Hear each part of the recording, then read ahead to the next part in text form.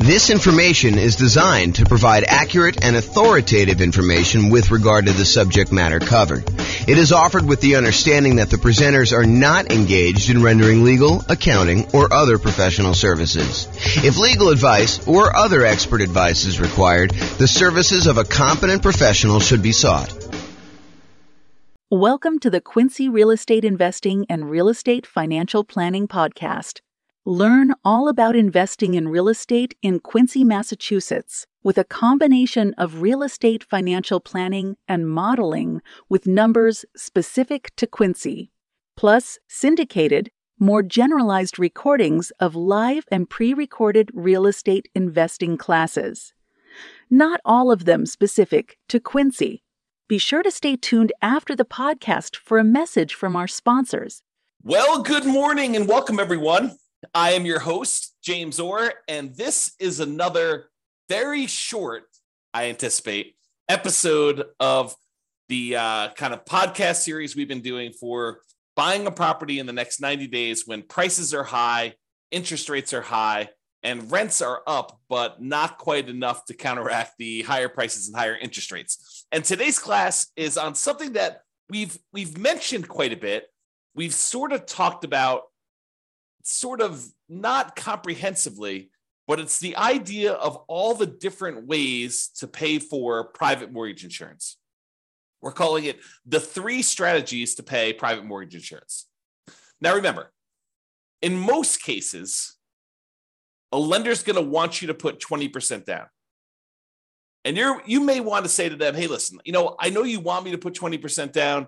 However, I would really prefer, if I'm going to invest in real estate, to put less than 20% down.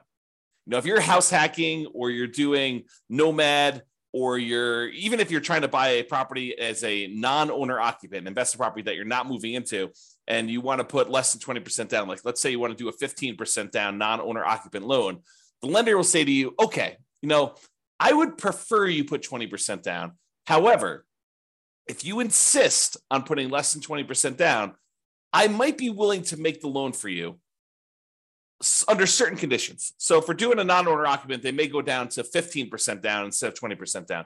For the nomad or house hacking one, you could buy those with nothing, no percent down, nothing percent down. You could buy it with 0% down, like a USDA loan or a VA loan, as long as you're moving into the property and you qualify for those loan programs. One of them is for rural properties, the USDA loan. The other one is for people that have VA benefits, the VA loan.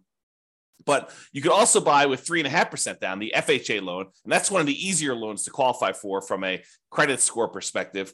And you could also use the FHA loan to buy duplexes, triplexes, and fourplexes in addition to single family homes. So that's a very attractive loan program a lot of time for house hackers and for nomads who are trying to buy properties. But then a lot of times you may want to buy these kind of low down programs, like a 5% down conventional loan, or if you're buying your first property, maybe a 3% down conventional loan program. And from time to time, they'll come out with different loan programs. Like for a while, there was a 1% down conventional loan program, which I don't think is available anymore as of the time of this recording, which is May 23rd, 2023. But if you're going to go and you're going to put less than 20% down, the lender may say to you, look, okay, I'm willing to do that for you. However, I'm probably going to give you a higher interest rate than what you do if you put 20% down. There's a little bit of risk to me, so I'm going to charge you a higher interest rate. And in addition to that, because I don't feel protected if you stop paying, if you default on the loan and I need to go foreclose on you, take possession of the property and resell it to get all my money back, I am going to insist that you go to this third-party insurance company and you're going to pay them a fee in order to insure me in case you default. And they will protect me up to a certain amount on the property in case I need to foreclose on you and I need to sell it and I don't get all my money back. Okay. And so they may say to you, look, we're willing to do this. It's less than ideal for us. So we're going to charge you a slightly higher interest rate. We are going to insist that you pay this third-party company, a private mortgage insurance company, in order to insure us in case you default. Okay. So how do you pay this third-party company? It's not the lender. It's usually a third party, a separate company from the lender themselves that actually insures against them having a loss in case they need to foreclose. Okay, so the 3 ways to pay private mortgage insurance is, number 1, an upfront lump sum fee, like a one-time relatively large payment that is like a one-time insurance premium. It's almost like title insurance, right? With title insurance, we're not paying monthly. We're not paying yearly. We're only paying one time every time we have a transaction. So every time we buy or sell a property, we're usually buying or selling, providing or buying a title insurance policy, which protects the title of the property in case there's an issue with the record of ownership, which is what title is, or liens or encumbrances on the property, then we have insurance for that. Well, similarly, with PMI, you could choose to make a one-time upfront lump sum payment and get coverage for the PMI payment, PMI service, like the private mortgage insurance, okay? Or number two, we could increase the interest rate from the lender and have the lender give us a credit, which is then used to pay for the private mortgage insurance, right? You understand when you go to get a loan, the lender will say to you, look, if you don't want to pay any fees, the rate is this, whatever it is, 7%, let's say. However, if you want to, you could pay us extra money. You almost think of it as like paying interest in advance, but you could pay us a lump sum of money. You could pay us, $5,000, and we will lower the interest rate from 7% to 6.875. So you could buy down your interest rate. Or the lender says, look, if you don't pay anything, if you don't want to pay any, points in order to change the rate is 7%. But if you want to, if you voluntarily take a higher interest rate, we will actually give you some money. We'll give you a credit that you can use to cover some of your closing costs. And so the lender says, look, if you voluntarily take 7.125, we will pay you $4,000. So it works in both directions. Now, you can't do this and say, okay, I'll take 17%, you give me $120,000. Doesn't work to that extreme. There's limits as to how high you can go in both directions. You can't buy it down to zero, okay? So you can buy this thing down a little bit. You can pay, a little bit of money. You can buy it down, in some cases, half point. You might be able to get a credit for a little bit. There are limitations usually on a loan as to how much you can do there. So you can choose to voluntarily tell the lender, look, I don't want 7%. If you give me 7.25 or 7.375, then you could pay the private mortgage insurance from the credit you're giving me. And so it's sort of like a, in quotes, lender paid private mortgage insurance because the lender is paying it for you and they're baking it into the rate. They're baking it into the mortgage interest rate, right? You're voluntarily taking a higher interest rate in exchange for not having to pay PMI. Another way of thinking about it. Okay. Or the third way is you could pay a monthly private mortgage insurance premium to the private mortgage insurance company via your escrow, and that could cover you for your insurance. Now, and sometimes there are combinations of these. You may have an upfront premium and a monthly premium. For example, with FHA loans, there's an upfront mortgage insurance premium and a monthly mortgage insurance premium. Okay. Now let's look at each one of these to kind of go through a little detail. And we're going to talk about the pros and cons of each because there are some significant advantages to doing one way or another. And depending on what you're trying to accomplish and what your plans are with the property, you may want to do one versus another. Okay. So let's talk about that upfront lump sum PMI fee where you just pay one big chunk all at once, one time when you acquire the property. So you pay that one time upfront lump sum payment for private mortgage insurance instead of paying it monthly. So what are some of the benefits of doing it that way? Well, number one is you don't have to worry about the loan to value of the property and when private mortgage insurance drops off. So with the other payments, the other types of private mortgage insurance options, like the monthly one, in some cases, FHA being an exception, where FHA, depending on how much you put down, doesn't go away ever. But with conventional financing, when you decide to pay a monthly private mortgage insurance payment, after a certain point, when the property value gets to the point where your loan balance is less than 80% of the value of the property, when you get to an 80% loan to value, in other words, then you can request to have that private mortgage insurance removed and you no longer have to pay the monthly fee. Well, if you choose to do the upfront lump sum payment, you don't have to worry about all that. Well, is my property value high enough? Is my loan paid down enough? Am I really at 80% loan to value? You don't have to worry about any of that stuff. And in a lot of cases, when you go to do the monthly one and you think you're getting close to that 80% loan to value, sometimes they'll say, okay, you're relatively close. Why don't you pay for an appraisal? $800, $600, $1,000, depending on when you get it, who's doing it, all that other stuff. But it might cost you, I don't know, somewhere between $500 and $1,000 probably, in order to have an appraisal done to prove to the lender that you are at that 80% loan to value to request to have that monthly PMI removed. Well, if you do the upfront lump sum PMI payment, you don't have to worry about the appraisal. So you can almost subtract off whatever it is, $500 to $1,000 off the cost of the PMI payment, because you'd probably have to pay that in order to have it removed if you're thinking about doing it aggressively. Now, if you just wait until, based on your original purchase price and the loan paying down to 80% loan to value, they probably will not require an appraisal at that point, because it's conservatively likely that you're at 80% loan to value then, and you might not have to pay for an appraisal at all. Okay, but talk to your lender to get the details of your specific loan and your situation and what they're going to require. Okay, so you don't have to worry about that loan to value and when the PMI is going to drop off, because you just paid it all up front, so there's nothing for it to drop off. It basically is in existence already. You paid a one-time upfront lump sum payment, and you don't have to worry about anything monthly. Okay, now when you pay a whatever it is, lump sum upfront payment for your PMI, you don't have that increased monthly expense. You don't have a monthly PMI payment. So your cash flow is improved. You've reduced the expenses that you have on buying the property. And so your cash flow looks better, because cash flow is really all the income on the property minus all the expenses. And if you have a monthly PMI expense, then you no longer have that if you decide to pay an upfront lump sum PMI payment instead of the monthly.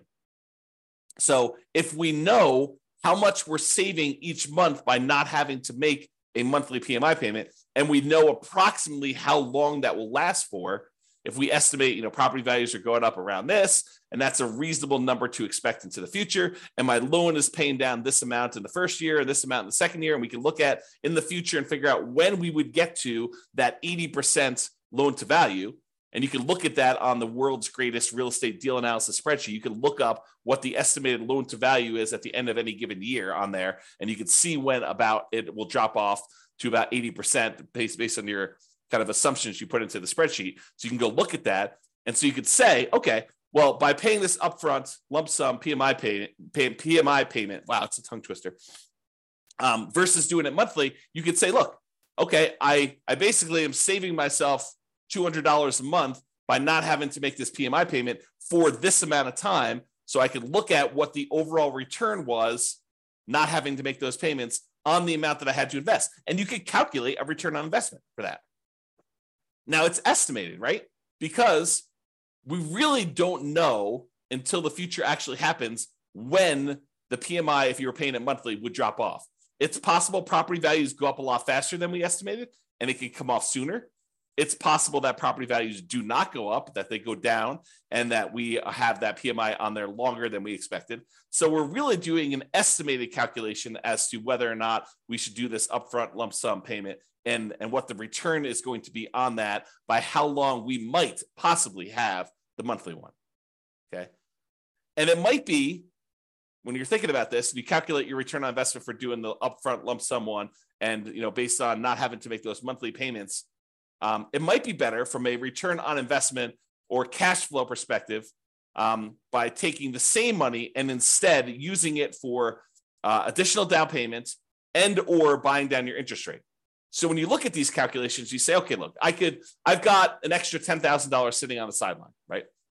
I've got all the down payment I need to do the deal. I've got my negative cash flow set aside. I got my reserves set aside. I'm all ready to go. However, I've got this extra 10K. What should I do with the 10K? Well, one option is I could possibly decide, instead of doing monthly PMI, I could pay the upfront lump sum PMI and not have to worry about a monthly payment. Okay, that's one thing. We could look at what the return would be on taking that money and doing that. We could estimate what the return would be. Or I could say, look, maybe instead of doing paying PMI up front, maybe I could take the $10,000 and add it to my down payment. So instead of putting whatever it is, 5% down, now maybe I'm putting 7% down, or 8% down, or 10% down, whatever it happens to be. So you could choose to do that. You can look at how that would improve your investment by using the world's greatest real estate deal analysis spreadsheet and playing around with this, saying, okay, what if I put 10K more in my down payment? How would that impact everything? How would that affect my returns? How would that affect my cash flow? Like, I look at all those different things. Or instead of actually taking that $10,000 you have on the sideline and using it for additional down payment, you could choose to go to the lender and say, okay, Mr. and Mrs. Lender, what if I gave you $10,000? How much could I buy my interest rate down for? And they could tell you, well, for $10,000, that's about whatever it happens to be, 3.2 points. And so you could buy it down for, down to this if you decided to do that. And they may say, it's 0.875% percentage points better. So if you had a 7% loan, maybe it's down to 6.125 now. You're like, oh, that's pretty good. That would improve my cash flow by this, and that would be better for me. And you could plug that into the world's greatest real estate deal analysis spreadsheet, and you could calculate which one of those three options is best for you. Paying the upfront lump sum PMI payment, paying additional down payment, or buying down the interest rate and seeing which one of those three options gives you the best overall deal. And it might matter what you plan on doing with the property. And that's sort of the subtext of this, right? If you're planning on holding the property for 30 years and eventually paying off that loan completely, and you don't plan to refinance ever, then maybe buying down your interest rate is one of the better options because that savings lasts for the entire 30-year period. And you can look at that. Or maybe doing the extra down payment makes that sense. But if you're planning on selling the property within a year or two or three or four, you're using this as like a rocket booster fuel in order to grow your investment to a certain point, but you're really planning on selling that property and either 1031 exchanging into another property or taking the equity in the property after all your expenses, your true net equity, after all your expenses, and you're going to redeploy that money somewhere else, then maybe you don't want to buy down your interest rate. Maybe you do want to do an additional down payment, or maybe you want to just keep the money on the sideline and not do any of these options. So it's really up to you to decide what your plan is and what is the best use for your money, depending on what you're intending to do with the property. Now, when you do decide to do the upfront lump sum PMI fee, it does not hurt your debt to income, which is one of the benefits. So instead of choosing to have this extra monthly fee on there, the monthly PMI version, which would impact your debt to income, when you go to calculate and qualify for the next loan or even this loan, it is going to impact what your debt to income ratio is for buying the property. When you do the lump sum one, it doesn't. So if you were really close on your DTI numbers, one of the options could be for you to choose to pay the upfront lump sum PMI payment to improve your DTI and get below whatever ratio you need for that particular loan or that particular interest rate. Because sometimes DTI will impact your interest rate in some cases. Okay. Especially if you're high, you get penalized if you go too high. That's what I'm thinking of. All right. So the benefits are don't have to worry about loan to value. And when it pays off, you get improved cash flow and it does not hurt your debt to income ratio. Now, what are the downsides of doing this upfront lump sum PMI payment? Well, number one is you're paying a big chunk up front. You got to have that money. If you don't have the money, it's not an option. Right. And if the market is appreciating very quickly and you have a very low interest rate, you're gaining equity and lowering your loan to value very rapidly, right? Because the market's going up, so your property value is going up, and the lower your interest rate is, the more you're paying in principal on that loan early on. It's lower interest rates actually pay a little bit more in principal payment with each payment that you're making. So if you got a low interest rate and property values are going up, then the spread is increasing quickly. And so your overall loan to value, the amount of your loan balance compared to the value of your property, is actually improving. And so you might not be paying that monthly PMI for very long at all. So in a fast appreciating, low interest rate environment, which we saw pretty significantly over the last 5 years or so, you may be choosing to pay this upfront lump sum payment when you would be paying your monthly PMI for a very short period of time. And so much so that if you're seeing these really rapid increases in property prices, like 10% plus, which we saw in some markets, then you might actually run into a different problem, which is a minimum that the PMI must remain in place. Some PMI companies may say you need to leave this policy in place for at least a year if you're paying monthly. Okay. And if that's the case, then you may run into that. Property values went up 10% and you paid down your loan a little bit and you put 8% down your loan to begin with. Well, a 10% increase in paying down the loan, a couple of percentage points, you're already at 20% at the end of the year. So realize that could be a potential issue. Okay. All right. So that's upfront lump sum PMI fee. What about the lender paid, where you choose to have the lender, you choose to voluntarily take a higher interest rate and the lender gives you a credit, which they then use to pay for your PMI? Well, you could pay money to reduce your interest rate. You could also use it the other way, where you get a credit for voluntarily taking a higher rate. Okay. Now, the benefits of doing this is this might actually be slightly lower monthly amount than if you actually had the PMI payment. When you get both payments, they may say, look, your total payment, principal, interest, taxes, PMI, everything rolled into one is $2,000 a month if you decide to pay the PMI. However, if you decide to increase your interest rate, maybe your payment is $1,975. So it's $25 a month cheaper, as just an example, if you decide to take the higher interest rate. Sometimes it goes that way. Sometimes it goes the other way, where actually raising the interest rate is a little bit higher. You got to actually price them both out and look at them to see which one is which. But what's different about voluntarily taking the higher interest rate versus having just the PMI payment be higher? Like, let's say, taking the higher interest rate is $25 a month cheaper. Well, the difference is that this new payment, the new higher interest rate payment, lasts for 30 years. However, the PMI payment only lasts for whatever it is, 3, 4, 5, 6, 7, 8 years before you actually get to 80% loan to value. And that PMI would then drop off with conventional financing. So even though it's $25 cheaper, once the PMI drops off after 3, 4, 5 years, once you get 80% loan to value, then actually it may reverse, and that may then become more expensive than if you had it the other way.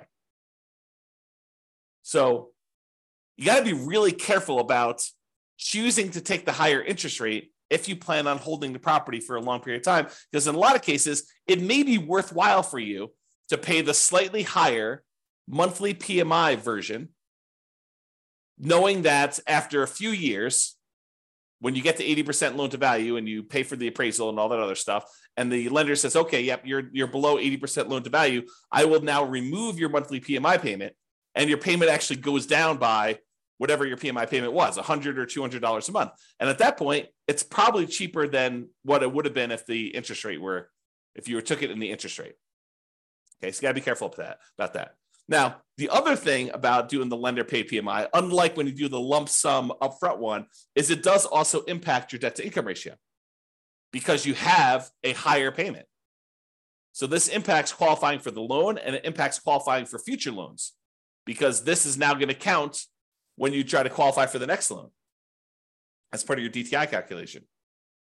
So be super careful about, doing these things and thinking ahead if you're buying more than one property. If you're just buying like one owner occupied property, yeah, you choose what's best for you based on that. But if you're thinking, hey, look, I'm going to probably buy 10 properties. Well, you need to start thinking, what is the impact of me doing it this way on my plan to buy 1, 2, 3, 4, 5, 6, 7, 8, 9, 10 properties in the future? All right. And then the last option, monthly PMI. So you could choose to pay your private mortgage insurance premiums monthly. Now, the benefits are these payments are often temporary in nature. They go away after you drop below that 80% loan to value. So even though you're paying it for a little while, eventually they go away. There are some exceptions like FHA. If you're putting 3.5% down, then those don't ever go away. You have to actually sell the property or refinance out of the loan completely into a different loan in order to get rid of PMI if you're buying FHA. But with conventional loans, it does go away. Oh, something I think I forgot to talk about? So another benefit of paying the higher interest rate one, if you're voluntarily taking the higher interest rate, is there may be some tax benefits to doing this because the interest on loans is tax deductible. However, listen very carefully to this. The overwhelming majority of taxpayers are choosing to take the standard deduction, and so this will not come into play for you if you're doing this for owner-occupant properties. If you're using it for investment properties, then for rental properties, both interest and insurance are both expenses on the property. And so it doesn't matter whether you're doing it as a monthly payment, a PMI, or you're taking it as a higher interest rate. All right. So realize that, if you're an owner occupant, insurance is not tax deductible, as far as I know. I'm not an expert on taxes. Verify this with your CPA.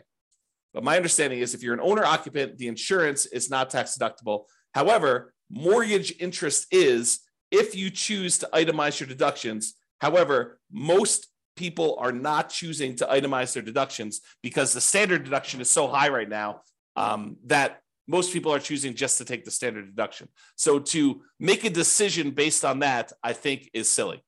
You don't want to, what is the saying? The dog wagging the tail wagging the dog. You don't make decisions for tax savings, right? You make decisions and then you look at the tax kind of implications of that and you see if you could live with those. But it's not like you're optimizing. You're not choosing your investments based just on taxation. All right, so think that through. Okay. All right, so back to the monthly PMI one. So the benefits are these payments are often temporary in nature. They go away after you drop below 80% loan to value. The downsides of doing monthly PMI is these can hurt cash flow. Unlike when you do the lump sum upfront payment, when you do monthly, it actually impacts your cash flow. And it impacts cash flow early on, especially when it is harder than ever to generate cash flow, right? Cash flow tends to improve the longer you hold a property. The longer you own a property, that payment, the principal and interest part of payment is fixed, even though taxes and insurance and other things are going up over time. Rents are also tending to go up over time. And so the longer you tend to own a property, the better the cash flow on the property tends to be. So it's usually hardest earliest on when you first buy a property. And so that's when you have this monthly PMI payment, which is when it's hardest to get cash flow. And that's when it hurts the most. So that's the trick. Another downside is it does also impact that debt to income ratio when you're qualifying for your loan, and especially when you're qualifying for your next loans, at least until it drops off. So when we think about comparing monthly PMI to like taking the higher interest rate, at least the monthly PMI option, except for FHA loans, is going to drop off after some point. And then that DTI will be improved and it won't impact you anymore. But if you do the higher interest rate, that lasts for 30 years or until you pay off the loan. So that's harder. All right. So in conclusion, lenders prefer you to put 20% down. If you insist on putting less than 20% down, they may opt to make you pay they may opt to make the loan, but might require you to purchase third-party insurance to protect them in case you default. This third-party insurance is called private mortgage insurance. It protects the lender against you defaulting. You pay for it to protect the lender because they would rather you put 20% down. You are insisting on putting less than 20% down. They're saying, okay, you twisted my arm. I will make you the loan. However, you need to actually protect me in case you default. Now, when you get your loan, you can often choose which way you prefer to address putting less than 20% down and paying PMI. You could do this upfront lump sum payments. You could choose to voluntarily take a higher interest rate to get a credit to have the lender pay for PMI, or you could choose to pay the PMI payments monthly. And each has its own pros and cons, which we've discussed. And really, it depends on what you plan on doing with the property as to which you should do. And a good lender, and to a lesser degree, less likely, a good real estate agent should be able to talk to you about pros and cons and how this might work for you. Okay? And which choice you should make based on your plan. All right, so that's all I got for you. Hopefully you enjoyed this class. Now you've got a full understanding of the three different options for paying PMI and how this all works. Have a great day, everybody.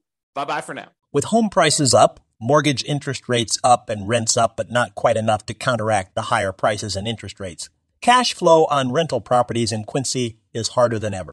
Book a call with the real estate financial planner to apply our proprietary 88 strategies to improve cash flow on your rentals. See the show notes for a link to schedule your call and improve your cash flow today. If you're a real estate agent, lender, or professional in Quincy that wants to help our real estate investor listeners, consider reaching out to learn about collaboration opportunities with this podcast We'd love to add more value to our listeners by having you assist our investors buy, sell, and finance their real estate investments. See the show notes to schedule a call to discuss collaboration opportunities.